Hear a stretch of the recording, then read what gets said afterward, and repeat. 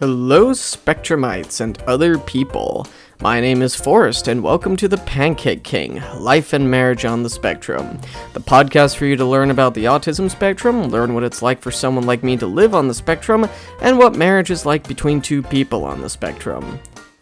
When you tell someone that you're dealing with anxiety that day, do they ask you why?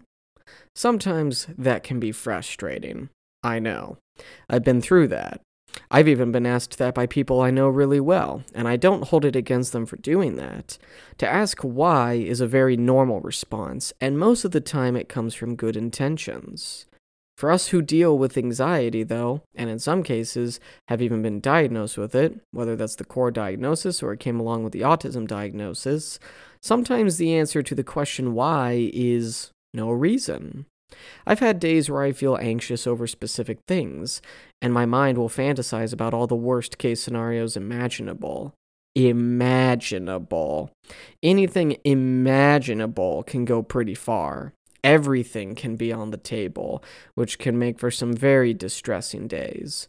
I've had worst case scenario thoughts live in my head for years, but in the last few months, I have, probably more than any other time, really faced the kinds of anxiety-driven thoughts and fantasies the human mind is capable of conjuring up. It can be scary and exhausting, and it's natural for us to be disturbed by them, but we can't afford to obsess over them. Anxiety is something that can come up on us when we least expect it. Our lives can be really neatly in order. We're happy, carefree, maybe even excited about something coming up.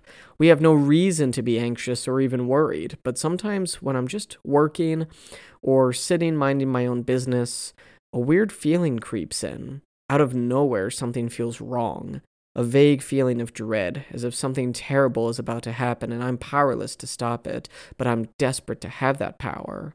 There's no specific reason that it's there. It just exists, and I have to figure out how to respond to it.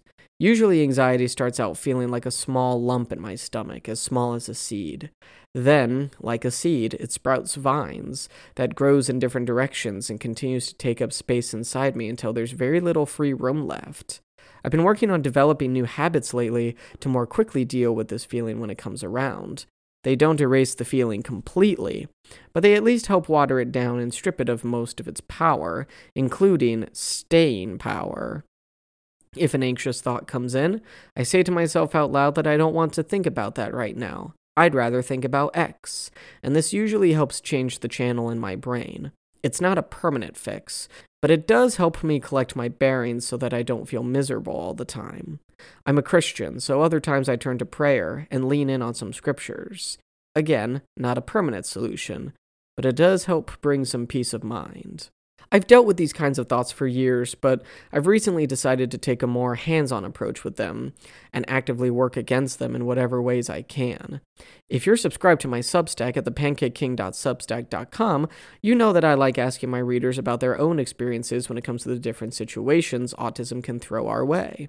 If you're not subscribed or haven't found my Substack yet, go to, again, thepancakeking.substack.com and comment on this podcast episode's page what anxiety is like for you. What does it feel like? Does something in particular trigger it, or does it just arrive uninvited at a random time? Let's start a conversation together. See you on my Substack, and see you next week.